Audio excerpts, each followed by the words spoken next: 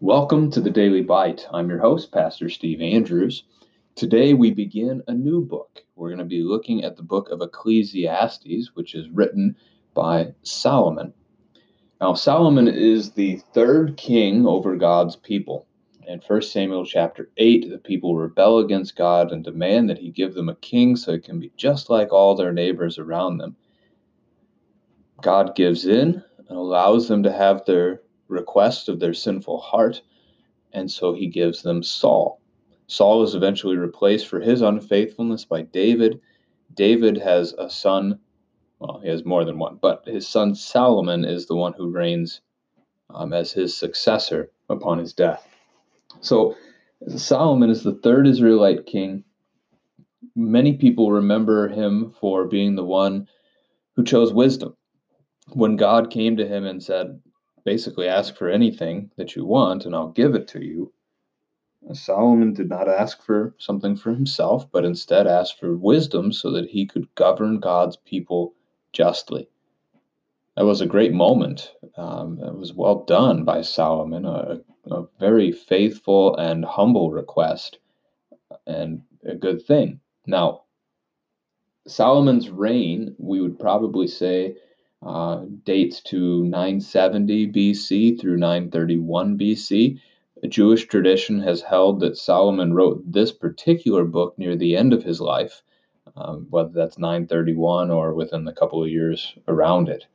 The book is going to be filled with frustration and disappointment, conversations around fear and worthlessness. So I want to share with you a couple of things that get at the idea of the purpose. Martin Luther, writing about the book of Ecclesiastes, would say, the entire book tends to show that the counsels, plans, and undertakings of men are all in vain and fruitless, and that they always have a different outcome from that which we will and purpose. Thus, Solomon would teach us to wait in confident trust and to let God alone do everything, above and against and without our knowledge and counsel. And the Lutheran Study Bible, as the purpose of the book, suggests that it is this theme. The idea of life without God is empty. The only rescue from emptiness comes from God as he brings us to fear, love, and trust in him and his word above all things. So there's our purpose that we'll be seeing as we continue throughout the book over the course of about a couple weeks. We're going to start with chapter 1 today. The words of the preacher, the son of David, king in Jerusalem. Vanity of vanities, says the preacher. Vanity of vanities, all is vanity. What does man gain by all the toil at which he toils under the sun? A generation goes, and a generation comes, but the earth remains forever. The sun rises, and the sun goes down, and hastens to the place where it rises. The wind blows to the south and goes around to the north. Around and around goes the wind, and on its circuits the wind returns. All streams run to the sea, but the sea is not full. To the place where the streams flow, there they flow again. All things are full of weariness. A man cannot utter it. The eye is not satisfied with seeing, nor the ear filled with hearing. What has been is what will be, and what has been done is what will be done, and there is nothing new under the sun. Is there a thing of which it is said, see, this is new? It has been already in the ages before us. There is no remembrance of former things, nor will there be any remembrance of later things yet to be among those who come after. I, the preacher, have been king over Israel in Jerusalem, and I applied my heart to seek and to search out by wisdom all that is done under heaven. It is an unhappy business that God has given to the children of man to be busy with. I have seen everything that is done under the sun, and behold, all is vanity, and a striving after the wind. What is crooked cannot be made straight, and what is lacking cannot be counted. I said in my heart, I have acquired great wisdom, surpassing all who were over Jerusalem before me, and my heart has had great experience of wisdom and knowledge. And I applied my heart to know wisdom, and to know madness and folly. I perceived that this also is but a striving after the wind. For in much wisdom is much vexation, and he who increases knowledge increases sorrow. This is the word of the Lord. Really is a depressing text today. This is not an uplifting section. You need the whole letter in its context to get the goods out of it, but we'll keep talking through it as the week progresses. We start with verse 1, the words of the preacher. Now, the ESV text capitalizes that word preacher as a proper noun. And with the other titles that are there, the Son of David, King in Jerusalem, who do these things normally talk about? When we talk about God's word and we're talking about the Son of David or the King of Jerusalem, our mind goes where? Often it's Jesus. I wish we could strike the capitalization of preacher here and just make it lowercase. This one does not refer to Jesus. It is a reference to Solomon.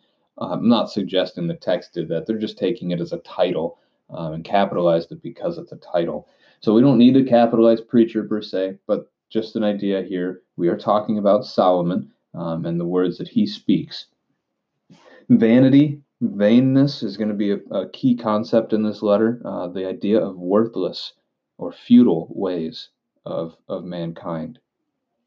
We get a lot of creation here. We've got the generations, we've got toiling, we've got the sun, the wind, the streams, the seas. All of these things go and they simply do what they do. And they return to where they were and they start over again. That's kind of the theme happening here. One of the questions for our children, what happens to all your stuff when you die? It's going to be one of the themes Solomon will pick up on later in the book. What happens even to your reputation, not just your stuff? Can you take it with you? Good conversation to have. In verse 8, the eye is not satisfied, the ear not filled. We lack contentment. That's a solid theme of Scripture, is that we should be content with what the Lord gives to us. So that could be a good conversation to have as a family together. In what ways do you see a lack of contentment? What might it look like to repent of that and to be content in what God has given you? There's nothing new under the sun in verse 9 is probably some of the most famous, well-known words of this book. Verse 11, Solomon laments the lack of history, a lack of a knowledge of history in the world. We see that around us today as well. People seem to just reject history and want whatever knowledge they can find for themselves. And so often it's not true. It's not even rooted in a real historical event. So we can see what he's saying there. Verse 14, this idea that he has seen everything and he calls everything vanity. This is coming, as we just talked about contentment, this is coming from maybe one of the wealthiest men in history. Solomon's way up there at the top of that list. Job, too, for that matter. A couple of guys in the Old Testament books of wisdom. Even in all his wealth, he can look around and say, yeah, this is meaningless, which is going to be another key word in the book. We haven't run into it quite as much yet as we will. He even refers in verse 16 to his great experience. So not just wealth and wisdom, but now also experience, as he's lived so much. He's seen so many things. And again, it all comes back to vanity. It's worthless. So our question to ask to our children, kind of to turn a corner on this text, who or what gives your life meaning? Now, we may come up with worldly answers for that, and if we do, we return to Solomon's point here in the book of Ecclesiastes, and that is those things are meaningless, they're worthless. In the end, they're gone. They're but dust. The true answer to it all is Jesus, and that is a theme that we'll be bringing out as we continue to unpack the book. My last comment today is going to be on verse 18. He who increases knowledge increases sorrow. That holds true from the Garden of Eden. As we think about the tree of the knowledge of good and evil, Adam and Eve knew good. They didn't know evil. And then the devil tempted them to get them to eat that fruit, or whatever it was, whatever kind of fruit it was, we don't know. But to eat that, and when they did, they would be like God, knowing both good and evil. All they really gained was the knowledge of evil. And as Solomon says, it increased sorrow, which is certainly true, as sin and death entered and have plagued the world ever since. Tomorrow, we will continue with chapter 2.